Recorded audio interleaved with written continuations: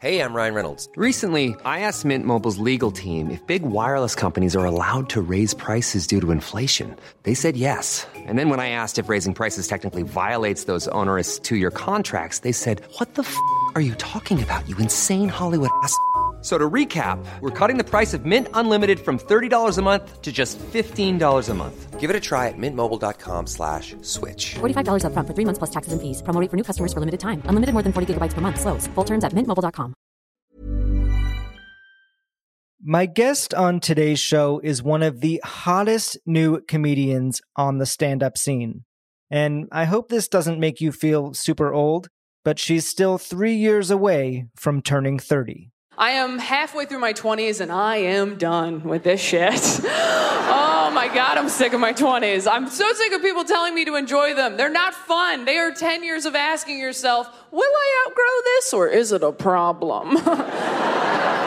Like, is this a phase or a demon? I just need to know. Like, am I fun or should I go to a meeting? Someone help me.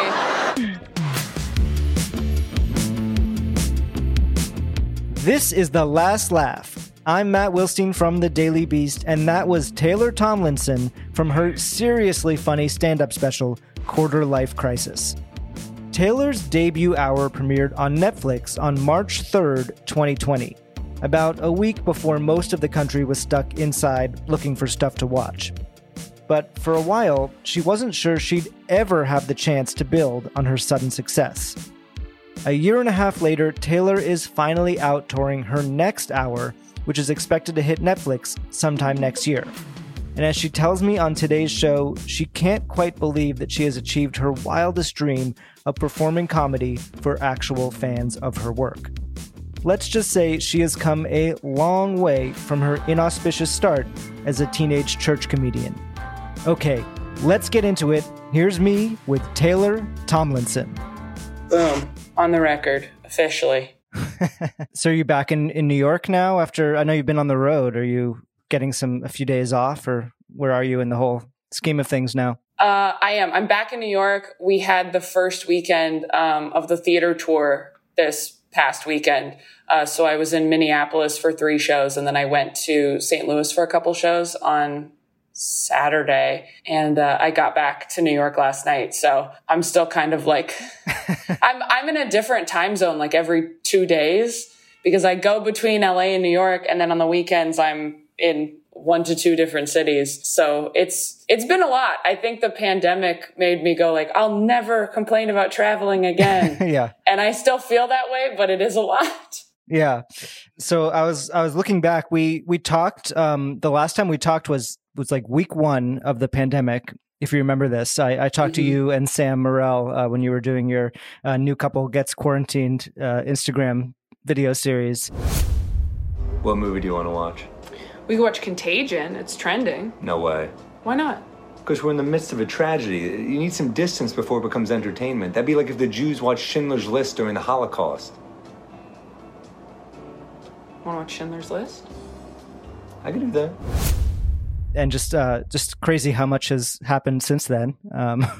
But yeah, I mean, I guess just to start going back to that series, how did that all work out? Because it seemed like it was a kind of a fraught situation with the being quarantined with your new boyfriend during the pandemic. Oh yeah, I mean, we'd been together I think like 5 months when quarantine hit, and we got along surprisingly well in quarantine. It got kind of tough when we had to like be apart again, because he went back to New York after like 5 months of being together every day and every night. And I cannot believe that he was not home for 5 months during the most stressful time in history. And yeah, it was a lot of adjustment. I had a moment where I was like, I don't think I can do a long distance thing. Like, this is too hard for me. Cause it's really, really hard.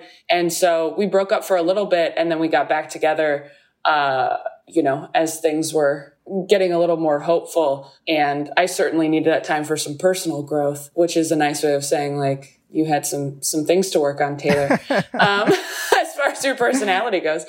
But yeah, and now we just go back and forth between New York and LA, and we're both on the road every single weekend.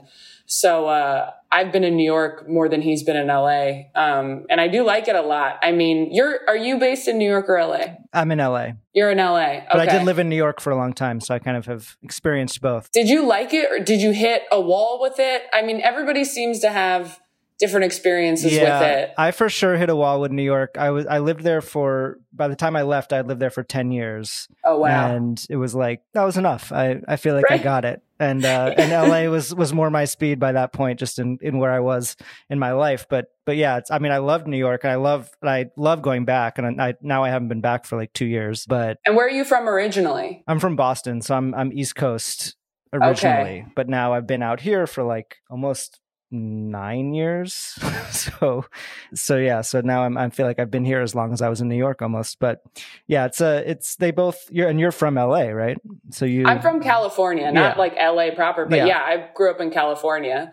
Yeah. So how are you enjoying living in New York? Is this your first time like really living in New York? Yeah, 100%. I mean, I think there are so many people who are like, I love to visit. Visiting is great. And that's how I feel now. Yeah. And I was talking to my friend, Kelsey Cook, who's also, a very funny comic. And she was going back and forth for a long time, for years, and almost moved to New York. And she loved it for like years. And then she also kind of hit a wall. So I don't know how it's going to go. I'm kind of like, New York's like sort of trying to prove itself to me right now. Yeah. I'm like, let's see if you're somewhere I could live. But yeah, I talked to somebody last night where I was like, do you like it here? He'd been here like for 12 years. And he was like, it's very up and down.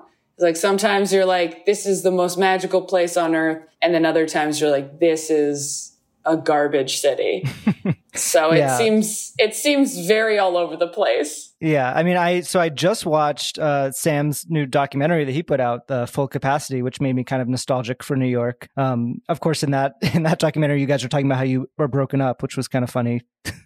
So that just came out now that you're back together. But but the documentary is really about getting back on stage in New York and the clubs reopening. Is that, since you're just started your tour, have you been sort of part of that scene at all? Or are you do you feel like separate from it because you're doing these, big theaters now all over the country? Yeah, I don't feel super ingrained in the New York comedy scene. When I'm in town now, I don't do as many in-town spots as I used to, because, we just started doing this theater run. But when I was doing clubs, I mean, for the first time in my career, we're like adding shows to the point where like, we're doing 3 on Saturday and the first one's at 4 p.m. And so to come home after doing like 7-8 hours, over the weekend, at a certain point, you're like, I'm kind of tired. Yeah. And I have to see my family, and I have to record a bunch of podcasts, and I have all these other things that I have to take care of that are also work. And I can't be doing like 4 spots a night anymore like I used to. So yeah, I don't know. I mean, when I'm in town and I have a minute, like I like to do the Cellar or Gotham or the Stand or whatever, but I think I'd have to be here for a little while, like on the weekends and stuff too, to really feel like I could find a rhythm here. But when you're bouncing around like this, it's hard to find a rhythm anywhere. I mean, even in LA, I get texts from people I know who run shows in LA or like clubs every week for avails in LA. And I'm like, I'll be back in a month. Like, can I hit you up in a month? Yeah. Is a month from now good? So yeah, my life is very different than it used to be. In that I used to have like 1 weekend off a month, and I don't necessarily even have that anymore. So it's been interesting for sure, but I feel very lucky and very grateful to be where I'm at. But I think with this job, you have to learn how to prioritize your health, because I've learned the hard way that if you run yourself into the ground, taking like red-eye flights and doing every possible show, you're going to end up losing time and money later, because you have to cancel a bunch of stuff when you are truly unraveling. Yeah. Overcommitting yourself is not where you want to be. Yeah. So I would love to kind of just start at the beginning of your career, because I think you've had such an interesting trajectory, over the past 10 years or so, and, leading up to where you are now. So I think some people, if there's something that people know about you, it might be that you started as a church comic, which is something that, I don't think a lot of people even knew existed. But what was your material like at the beginning? And can you just talk a little bit about how you ended up, performing in that world? Yeah, it is something people don't know exists. I mean, that's the funny thing about stand-up comedy is there's like a lot of different ways you can make money. As a stand-up comedian, everyone's like, oh, it's so hard to make it. It's like, yeah, but there are other avenues. Like there are cruise ship comedians, there are church comedians, there are corporate comedians. Like I have done stuff in like kind of every different area, and seen the different types of careers you could have. And the way I got started was not very cool, but is interesting. And then it's different. My dad wanted to take a stand-up comedy class. And so he decided to take me to that when I was a junior in high school. And so that's how I got started. But it was taught by a Christian comedian. His name's Nazareth. Cannot make that up. Yeah. Real guy. And he taught this stand-up class at a church like 30 minutes from where we lived. And it was like me and like 5 other middle-aged people who were just like looking to spice up their teaching or something. Yeah. Well, what do you think what was your dad's intention of doing the class? And was he going to do it on his own and with the idea of doing comedy, and then you kind of tagged along, or how did that happen? I don't even know. There was a woman at our church who told him that she was going to do it. And I don't know if she said Taylor should do it because I was into like drama and stuff. But yeah, I remember at the time he said something like, I remember at one point he said something like, I didn't know you'd take to it like that. I thought, Yeah.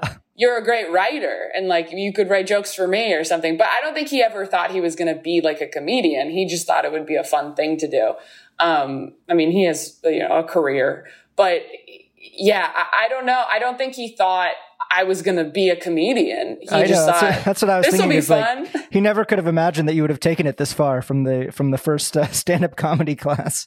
No, probably wishes I didn't. And, but yeah, so that's how I got started. And that guy started having me open for him or sending me to do church shows that were like, not at his level or whatever. Cause, he's doing it professionally and making a good living and had a family and whatnot.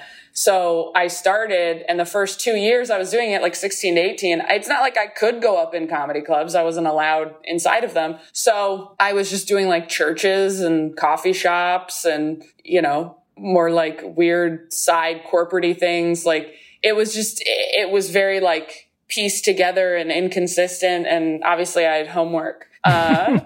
What was your material like at that time, when you're 16, 17 years old performing comedy? Very self-deprecating. I had very low self-esteem and obviously very clean. And I didn't have any church jokes because even at that time, I was like, I don't want to be like a church comedian. And I saw a lot of church comedians like only doing church jokes. And I just didn't want to do that. So I had a lot of like, I didn't go to prom. What a loser I am. Like jokes about my appearance and jokes about the fact that I was so young doing it and how people probably didn't expect me to be good. And I'm sorry. And it was really like, I watch old clips sometimes and I'm like, I think I'm making people sad in this one. Like it's a weird place to get not even good. I don't know if I even got good, but to start practicing stand-up because church audiences or like clean shows, they are very supportive. Mm-hmm. And the most important thing is that you're clean.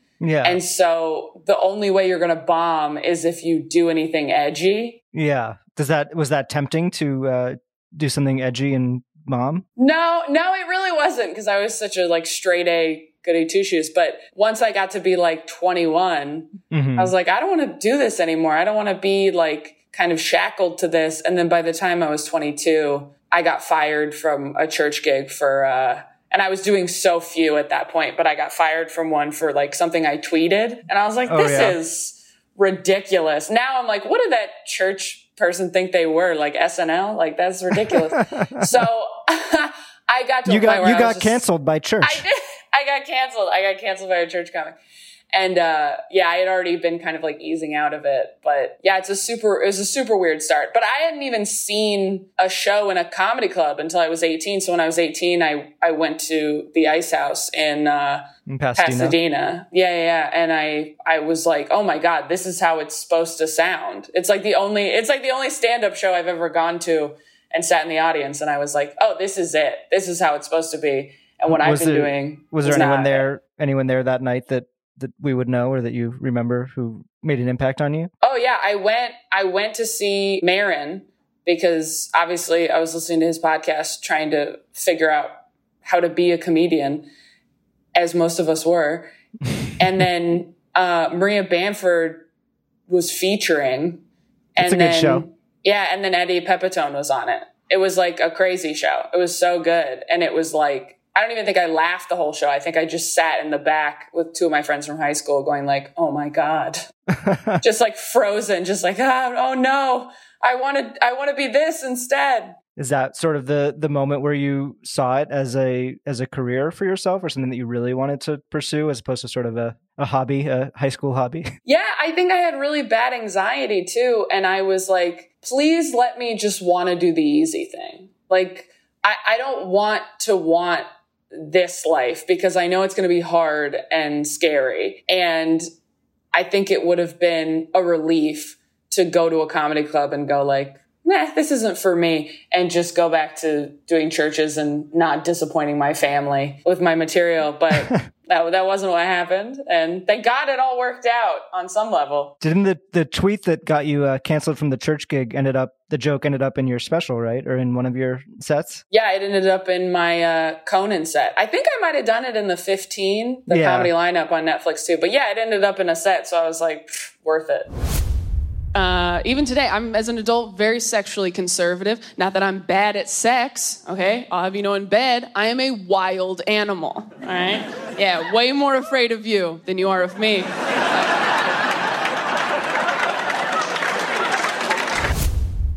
So in terms of when you sort of became more sort of mainstream professional or in that transition, was Last Comic Standing something that kind of came during that time, or was that a big deal in that transition from churches to mainstream? You know, it's funny because Last Comic Standing, they did a few like background shoots on a few comics. And for mine, they were like, we think it's so interesting that you started in churches. We would love to film you performing at a church. And I was like, okay, but can we make it clear that I'm not like a church comedian, that this is just something I do sometimes, and like kind of how I started. Because at that point I had just turned 21 and I was like, I don't want to be branded that way or whatever. And they were like, for sure. And that was before I knew how reality television worked. So I was like, okay, sure. And it was like the one they filmed too was like me performing at a morning service. I think I got a gig to do like a Mother's Day service. And I had never performed in the morning at a church ever. I had only done like comedy nights they had on like a Friday or Saturday. And so it was just it was just a caricature of what is already a very uncool look for a stand-up comedian. And it came out, and of course, it was just like, this is a church comedian. Like, it was not what you wanted. Edited. No, it's not what I wanted. I don't even think I watched the whole show. I don't even think I watched myself on it because it's hard to watch yourself anyway. But yeah, it was not what I would have chosen at all. But it came out of nowhere. It was not something I was like trying to get on. I don't even think I knew it was coming back. And I had just turned 21 and I had just like quit my job and gone full time because I did NACA conferences and booked all these college shows. And so I was on the road doing colleges right after my 21st birthday. And like a producer just emailed me and was like, we found you on YouTube. Can you come audition for it in LA? And I flew back to LA for exactly like 20 hours, did the audition. And then the next week they called me and they're like, yeah, can you come do the show in a couple months? So yeah, I've talked to a lot of comedians who've been on that show and it never seems like it was a good experience in the end somehow. Yeah. It wasn't my favorite. Look, they were very nice to me. But also it's a reality show and it's a competition show. And, people will tell, and when I say this, people will say like, no, it's because you're good. I'm like, I wasn't that good. I should not have been in the top 10 like I was. But it's a reality show, and it's a good story to be the youngest person on that show and have like an interesting backstory. So it doesn't feel like that good to get it, because you're like, this isn't a great representation of who the actual top 10 best comedians were in the 100 they saw, because I'm here. Once you started, not doing churches anymore, not being exclusively clean anymore, what was that process like for you of figuring out who you were as a comedian, if that wasn't your brand, if that wasn't your identity? It was tough because I think at the same time I was trying to figure out if I was religious or not. And the truth is, I didn't feel like I was for a really long time, but my entire family is very Christian. So I didn't feel like I could exit Christianity without losing my family. And so I was kind of hanging on to it for a long time, but I felt a lot of guilt because I felt like I wasn't who I said I was, and I didn't believe what everyone else did. And I just didn't have that same conviction. And it was a slow process. It was probably a few years from when I was, I don't know, like 19 or 20 until like 22 that I was really struggling with it. But then once I kind of just accepted it, it got a lot easier. Mm-hmm. Was there a joke or a bit or something that kind of unlocked it for you, where you were like, this is the direction that I want to go in from where I was before? There was one specific joke. I think I just wanted to start talking about different things. The new hour I'm doing, for example, there's a large chunk about losing my mom as a kid, and even stuff like that, even if it's not dirty, doing like darker material in cleaner spaces doesn't work either. And I was like, well, if I can't, not only can I not swear, I can't talk about real stuff, and I don't have a family and I don't have kids. Like I'm not a 50-something dude with a wife and kids who goes to church every weekend. And that's who's doing these like church and corporates. And I don't have an hour about cruise ships either. There was a year I did like 8 cruise ships, and I was like, this is a nightmare. I'm glad, yeah. I'm glad I know what this is, but this is rough. So yeah, I don't know that there was a specific bit, but yeah, at a certain point, I think that joke that I got fired for was a big moment. And the fact that it ended up on Conan and Netflix, I was like, all right, I'm going the right direction. Mm-hmm. So yeah, you mentioned the Netflix comedy lineup, which is the 15-minute special, which I'm sure was a big deal when you got that. Did that feel like a big turning point, big break moment for you when you got that opportunity? Yeah, that felt huge. I had been submitting for the half hour on Comedy Central, I think for a couple years. And then the Netflix 15 became a thing. And I don't even know if they're going to do it again, but I got the offer to do that and then the Comedy Central half hour the same year. And I was like, well, I should obviously go do the Netflix one. Was that was an easy decision? Yeah, I think that was a pretty easy decision. Just because of the reach of it, or what was your thinking there? Yeah, definitely because of the reach of it. But it was weird because you have these goals coming up as a comedian because, growing up, you're like, I watched those Comedy Central half hours when I was in high school. And so you want to do everything that you saw in high school, but then you get it or you do it and everything's sort of changed. I mean, Last Comic Standing was like that, where I watched that as a kid. And then I got there and I was like, I mean, it's cool that I'm on the thing I was watching, but it's not the same. It's not the same show as it was when I was younger, and doesn't do the same things for your career. So yeah, I feel like there's an older generation that would always choose the longer one. It's like, oh, if someone's offering me 30 and someone's offering me 15, I'm just going to take the 30 without thinking about the implications of it. And obviously there were huge implications for you taking that 15-minute special on Netflix, right? Yeah. Well, I mean, the half hours, it was like, no matter how good this is, it's going to be hard for people to watch unless you have television. Cable. And a lot of people did. Yeah, and a lot of people just have Netflix and Hulu and all that other stuff. So for me, it was a pretty easy decision. And it really made a big difference in my career and helped on the road And obviously nothing like The Hour did, but it was also a stepping stone in helping me get The Hour. Right, yeah.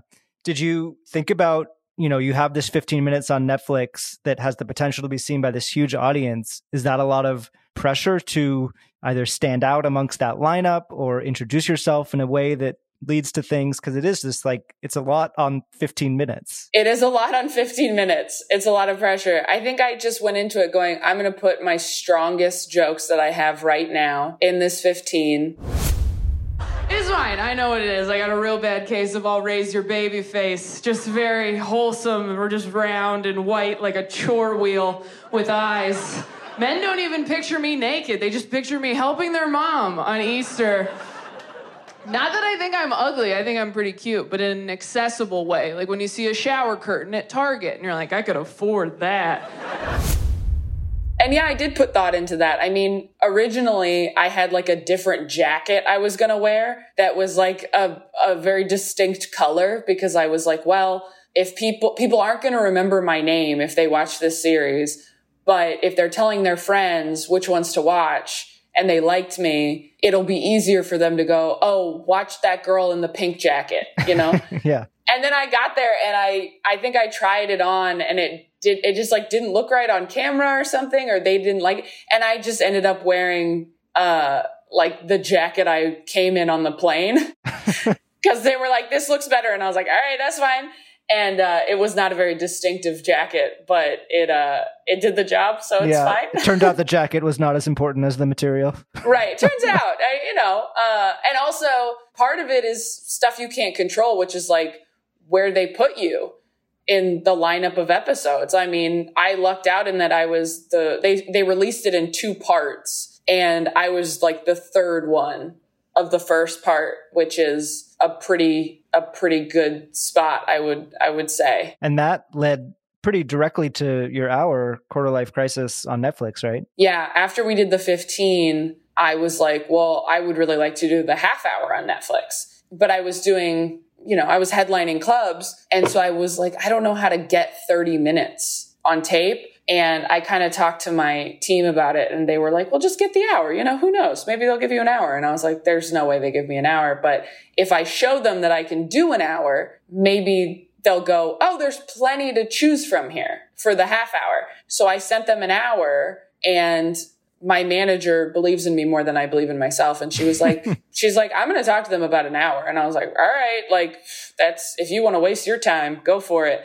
And, I think it was like 4 months. We waited to hear back. And then I think I submitted it in February, and we found out in June that they were giving me the hour. And it was so cool for like 30 minutes. And then I was terrified. Yeah. What made you so terrified? I just didn't want to blow it. I know how long and hard people work to get an opportunity like that. And I have been very fortunate and very lucky. I'm not saying like I'm not good at stand-up, but I have been very lucky in my career to get things fairly early. And so that's never lost on me. And I never want to take that for granted. So I think I felt a lot of pressure to rise to the occasion and be worthy of the opportunity. Coming up, Taylor opens up about what it feels like to achieve so much at such a young age, and how she's had to start thinking up new dreams for the rest of her career. When you're ready to pop the question, the last thing you want to do is second-guess the ring. At BlueNile.com, you can design a one-of-a-kind ring with the ease and convenience of shopping online. Choose your diamond and setting. When you find the one, you'll get it delivered right to your door. Go to BlueNile.com and use promo code LISTEN to get $50 off your purchase of $500 or more. That's code LISTEN at BlueNile.com for $50 off your purchase. BlueNile.com, code LISTEN. Mom deserves the best, and there's no better place to shop for Mother's Day than Whole Foods Market. They're your destination for unbeatable savings, from premium gifts to show-stopping flowers and irresistible desserts. Start by saving 33% with Prime on all body care and candles. Then get a 15-stem bunch of tulips for just $9.99 each with Prime. Round out Mom's menu with festive rosé, irresistible berry chantilly cake, and more special treats. Come celebrate Mother's Day at Whole Foods Market.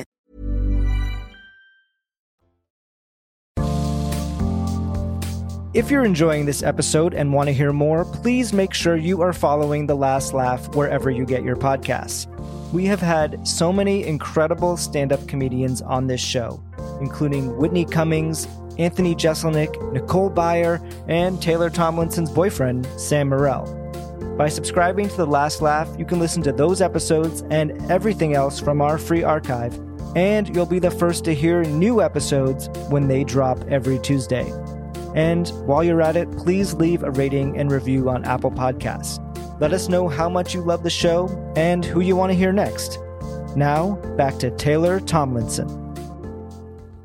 One of the reactions to your hour that I heard was sort of like, how did she get so good, so polished, so young? Which is a compliment, but it's kind of like a complicated compliment.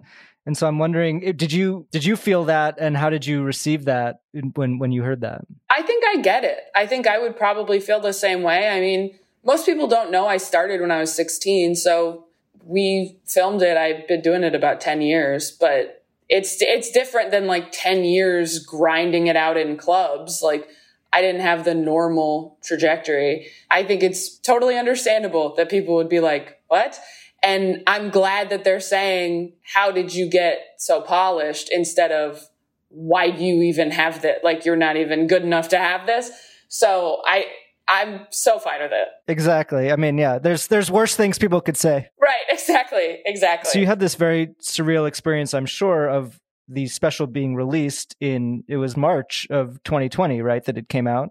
Mm-hmm. And it was just sort of like just in time for everyone to be inside watching Netflix. Yeah, exactly. For longer than we thought we would be. So there's a positive in that, I guess, but at the same time, you couldn't kind of capitalize on this buzz that you were getting by touring and playing shows. So what was that like for you to have this special come out, have a lot of people watching it, talking about it, but kind of being stuck inside? It was weird. On one hand, you had my agent going like, it's a great time to have a special right now. People are just watching literally anything. They will watch whatever is on TV because they're out of stuff to watch. Yeah. They're out of stuff to watch, and they might give you a chance, and they wouldn't have. But I'm sure that helped. I'm sure it helped to be a new thing on Netflix a week before quarantine hit.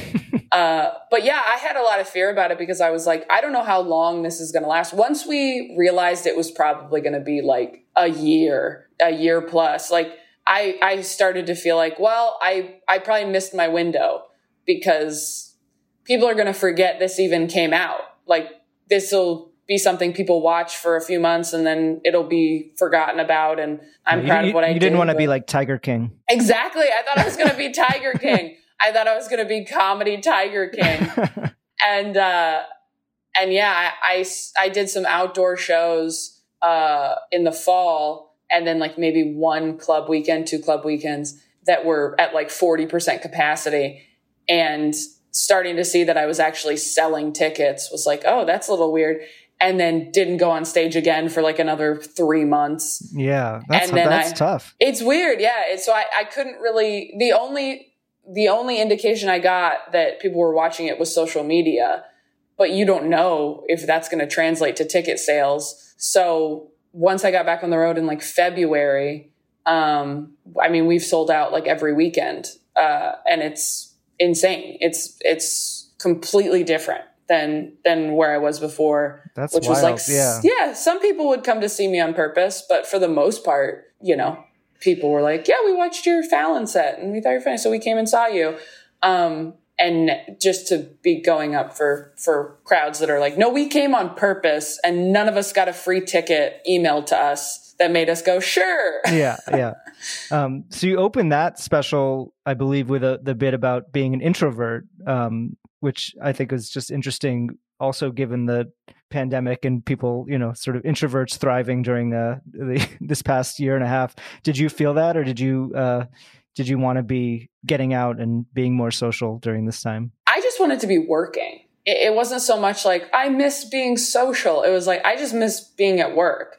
And so much of for I think most stand-up comedians, so much of your self-worth is tied up in your job, and so that was really hard during quarantine to be like, who even am I without this thing? Like, am I worth talking to even, like, without this? Like, do I have to find hobbies now? At one point I was like, should I go back to school? Like, should I just finish my degree? Like, should I do it online right now? Like, am I not going to be able to do this job when things come back? Because it's going to be super competitive and only famous people are going to be able to do it. Like, I really did not know what to expect. And I have terrible anxiety and thought the worst possible thoughts and was like, yeah, if I even survive this.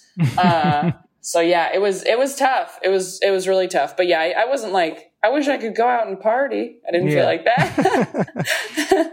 Yeah. I always wonder how being an introvert squares with being a stand-up comedian who goes up on stage and, you have to be confident enough to talk in front of crowds for long periods of time. Yeah, it is weird. And the new hour I'm doing is like a lot more personal. And I've just noticed after shows, I'm like, I feel more tired than I was before. And I think it's just because I am sharing a lot. And you forget how much you're sharing because you're so focused on getting the laughs. But then once it's done, you're like, oh, everybody in there knows more than my parents do about me at this point. Yeah. So I imagine you're playing much bigger venues now than you were used to playing before your special came out. But at the same time, you're doing this more sort of darker, more intimate material. So how has that been, playing to these bigger crowds, but kind of trying to talk about darker stuff? It's been great. I was nervous about it. I didn't know. I'm not doing like 10,000 seats or anything. So I don't know that it would work in a situation like that. But the theaters I'm doing are like, the largest one I'm doing, I think is like 1,800. And most of them are like 1,000 to 1,500 or something. So it still feels, intimate enough. And also like doing it in clubs is hard. People are eating chicken fingers. Yeah. Like people are ordering drinks while you're like, and then my mom died. Like, yeah, I guess in a theater, people are used to seeing, heavier stuff. Yeah, it's actually better. Again, I was intimidated by like the volume of people in the room, but it is a lot easier when you have everybody's full attention. But I'm glad I worked it out in clubs so that it's so dialed in, because in a club, like it really has to be funny and like punchline dense to keep people's attention. Otherwise, they're going to just be focused on their food and booze. Yeah. I don't know how comedians do these, like, Madison Square Garden venues and huge, stadiums. And, is that something that you would want to try to do, or does it just seem like insane? No, I really don't. That's the thing that like promoters or your agents or whatever will say is like, well, someday you'll get to do Madison Square Garden. And you're like, I don't even think that's a goal I have. Like, I think there are certain comedians like, like Sebastian, that makes sense. But I don't think that I could pull that off. I don't think I could do Madison Square Garden and have it be as good a show as if I did, a few shows in like a much smaller place. But yeah, I think certain people it works for, but I don't know that I have that act. Beyond the next hour, what are your sort of ambitions in this business? Are there other things that you want to do, that you're planning to do, that you're excited about? Yeah, of course. I mean, we're developing something right now that, again, fingers crossed gets made, but is very personal to me and I'm very excited about. And we finally found the right combination of people to work with on it. And that I'm really excited about. It's early on, so I don't want to jinx it or anything, but I'm very focused on that. And more of like a scripted thing, or? Mm-hmm, yeah. And I mean, all I've ever wanted to do was tour theaters and like have people come and see me on purpose. So it's weird. I mean, this last weekend, I did my first show in Minneapolis on Thursday, And I was just like floating over my body the whole time. Cause I was like, oh, this has been in my head for so long. Like the last time I was in a theater this size, I was opening for Brian Regan. Like this is just something I've been dreaming about for a long time. So it's bizarre to be inside your dream. I mean, it's like having a crush on somebody for years and then they ask you to prom and you're just slow dancing. Like, am I going to wake up? Is this a prank? Like, it just doesn't feel real. Yeah. It's also like, what do you do when you've achieved the highest dream that you thought? Do you have to come up with new dreams? Do you have to come up with new goals? Yeah. And I guess I do. I have that other project that I'm excited about. And that feels like enough for right now, where I'm like, I just want to get this special done. I want that to be better than the last hour. And I want to make this project that I feel strongly about. And I want to not go crazy while doing all of it. So, it's just this very long game of Tetris in this business where you're like, okay, where can I move stuff around? Where can I stop doing something? Because like you do a theater tour, it's completely different. Like I've never had merch before because I was like, I'm not going to make a shirt. And everyone's like, you could sell shirts in a comedy club. And I'm like, I'm not going to make a shirt. Like, who am I? And now it's like, now you have a shirt. Yeah, no, there's like a tour shirt and you're like, okay, I get like, they're like sending me emails like, what do you want the lighting to be? I'm like, I don't know. Should we turn them on? Like it's bright. Bright. Yeah, exactly. Can we do bright? Is bright good? So, we'll see. I'm trying to get used to it. And again, be worthy of it because my biggest fear is that I get opportunities and then I get comfortable and then I become somebody that everybody looks at and goes, oh, you just kind of phone it in and you're not good enough for what you're doing. And, all those things in your head that make you work harder. I think those are in your head. I don't think anyone's saying that. Not yet, but if I slip at all, yeah, it's a lot. So now what I want to do is our final segment of the show, which is called The First Laugh, which is I'm going to ask you a bunch of sort of questions about firsts in your life and career. Just starting with the first piece of comedy that you remember making you laugh really hard, whether it was a movie or a TV show or a stand-up comedian that you saw on TV or anything that really made you laugh as a kid. As far as stand-up goes, I'm sure someone else has said this before, like Dane Cook was huge when I was like 10. He was like the biggest you could ever be. And I didn't even know what stand-up comedy was, but like that's what everybody was obsessed with when I was like in 5th, 6th grade. And I do remember like listening to that Kool-Aid bit with a friend of mine during like a sleepover and we just could not breathe. We were laughing so hard at like 10 years old. And again, I'm sure other things made me laugh as well, but like that, I know that I didn't know what stand-up was. Mm-hmm. And then you heard that. I don't even think I knew after I heard that. Yeah, I think it was another couple years. Yeah, I think it was another couple years before I saw it on YouTube and was like, they're just standing there with a microphone? What's everybody sitting down for? So I heard his album with friends of mine who were like, you have to listen to this. And I don't remember knowing what it was because I grew up very sheltered. So I think I was just like, this is funny, whatever it is. When was the first time that you felt like you were funny? I think I felt like I was funny. I think it was around the same time. I think like 5th grade.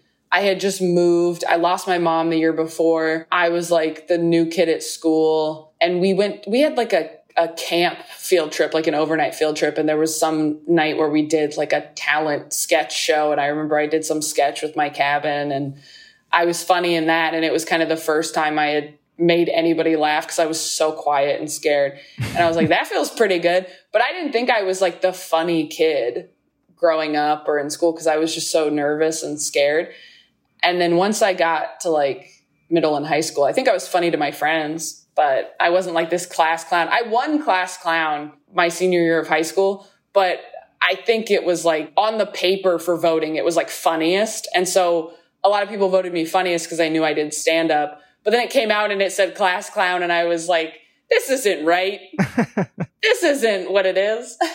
What do you remember about the very first time you told jokes on stage in front of an audience? Was that the sort of as part of that class? Yeah, there was a graduation show that we did that was just, all of our friends and families wanting us to do well so that they wouldn't be embarrassed for us. So again, pretty supportive crowd Yeah. to be going up in front of.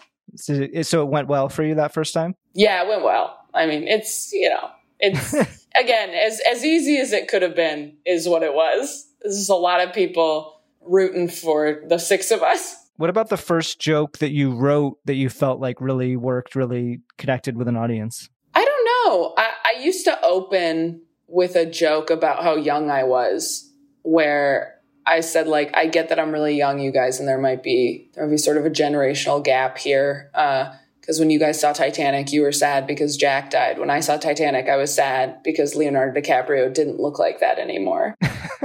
And so that's how I used to open when I was 16. And that worked because people were nervous. They were like, this is a baby. Why is a baby talking to us? Maybe this is the joke that you referenced in the tweet. But is there a first joke that you wrote that you knew wasn't going to fly in church, but you were excited about and wanted to tell elsewhere? Maybe it was that one. I don't know. I don't remember. I don't remember specifically. I do think I tried to do some dead mom jokes pretty early on, and those did not fly at all. So maybe it's those. Is there anything that you wrote back then about that's sort of related to what you're talking about now, or even in the new hour? Yeah, for sure. I think even those were hard to make work in comedy clubs. I don't even think that was specific to church. So I think that took a long time. I think I had to get good enough as a stand-up and mature enough as a person to get this to a place where that could work and be funny. Because that's a tough subject to make people laugh about. Yeah, well, I'm really looking forward to seeing how you do it in your special. I always love hearing about comedians' late night stand-up debuts. And I believe yours was on Conan in 2017. Is that right? I think so. That sounds right. 2017? 2016 or 2017? What do you remember about that whole experience? Oh, I mean, that was like the first thing I got. By that point, I had done a few shows, Last Comic and Adam Devine's House Party and stuff. But Conan was the first thing that I really, really wanted, that I had grown up watching, that was still something that felt relevant and important. And it felt to me, once I had that set, like, okay, I'm a real comedian now because I have a late night set, and more specifically a Conan set. So it was great. I mean, I had my two like closest, chillest friends come with me because I was really nervous about it. I ran that set into the ground, practicing it and running it around town because I just didn't want to fail. And it's funny because the late night set, it's over so fast. Like it's like 5 minutes. Go there. Yeah. You go there at like 2 p.m. and you get your makeup done and you go out, you do it for 5 minutes, you shake Conan's hand, and then like the show's over. Like it's there's nothing more to it. Nothing more. It's 4:30 in the afternoon and your day is done. And and you're just exhausted for 3 days afterward emotionally because you were thinking about it for so long.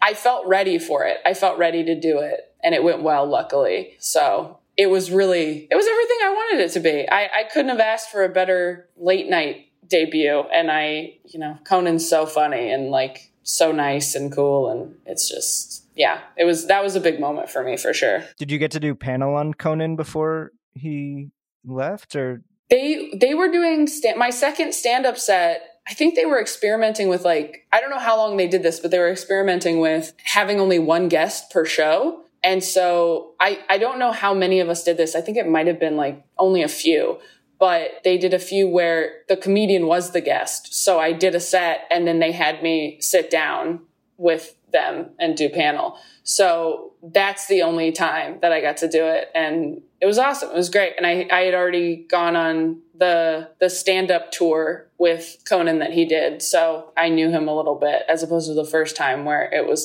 So finally, I like to give comedians a chance to just shout out anything that's making you laugh really hard now. So what's the last piece of comedy or comedian or someone you want to shout out that just really is making you laugh right now? Ooh, comedian Brian Simpson, who's a good friend of mine, just recorded his half hour for Netflix. and I got to be there for that to watch it. And he featured for me in Baltimore the weekend before he filmed it, and it's so good. And I think we started together in San Diego, and I just think he's going to be so huge, and everybody who sees him feels that way. So I'm excited for that to come out so people can watch it. And then in terms of things that make me laugh really hard, I really got into Rick and Morty this year. That made me laugh. It's really hard for me to find TV shows that make me laugh out loud really hard. Oh, you know what? I know the last thing that made me laugh really hard. So you just watched Sam's documentary, Full Capacity. So there's a part in it where Stavros is doing stand-up, and he is talking about, do you know the part I'm talking about? I think so, yeah. Yeah, where he's talking about like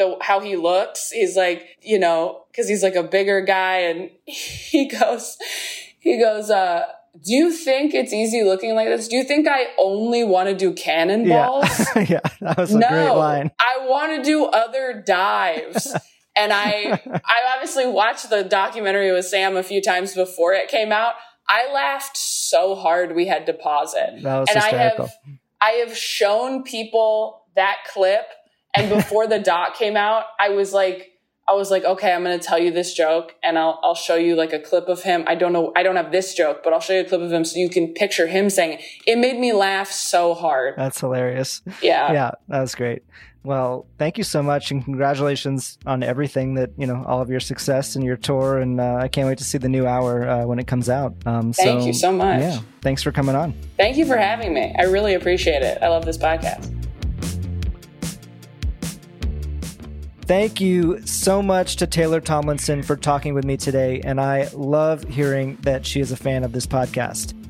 You can get tickets for Taylor's Deal With It tour on her website, ttomcomedy.com. And definitely check out her debut hour, Quarter Life Crisis, on Netflix if you missed it. If you want to support The Last Laugh, please help us out by leaving a rating and review on Apple Podcasts. We want as many people to hear this show as possible, and you can help by spreading the word and sharing it with your friends. You can find me on Twitter at Matt Wilstein and at thedailybeast.com. And if you're not already, please follow at Last Laugh Pod on Instagram, where you can see photos and videos from all of our episodes, and see who's coming up next week on the show. The Last Laugh is distributed by Acast for The Daily Beast, with audio production by Jesse Cannon. Our theme music is by Claude, who you can find on Instagram at claude.mp3. You can find this show every week on Apple Podcasts, Spotify, or wherever you listen to podcasts. And as always, you can find show notes and highlights from each episode on thedailybeast.com. See you next week.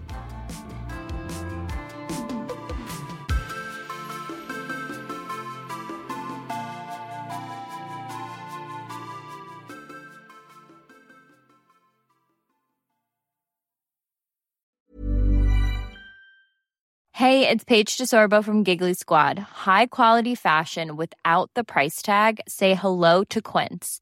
I'm snagging high-end essentials like cozy cashmere sweaters, sleek leather jackets, fine jewelry, and so much more. With Quince being 50 to 80% less than similar brands. And they partner with factories that prioritize safe, ethical, and responsible manufacturing. I love that. Luxury quality within reach. Go to quince.com/style to get free shipping and 365-day returns on your next order. Quince.com/style.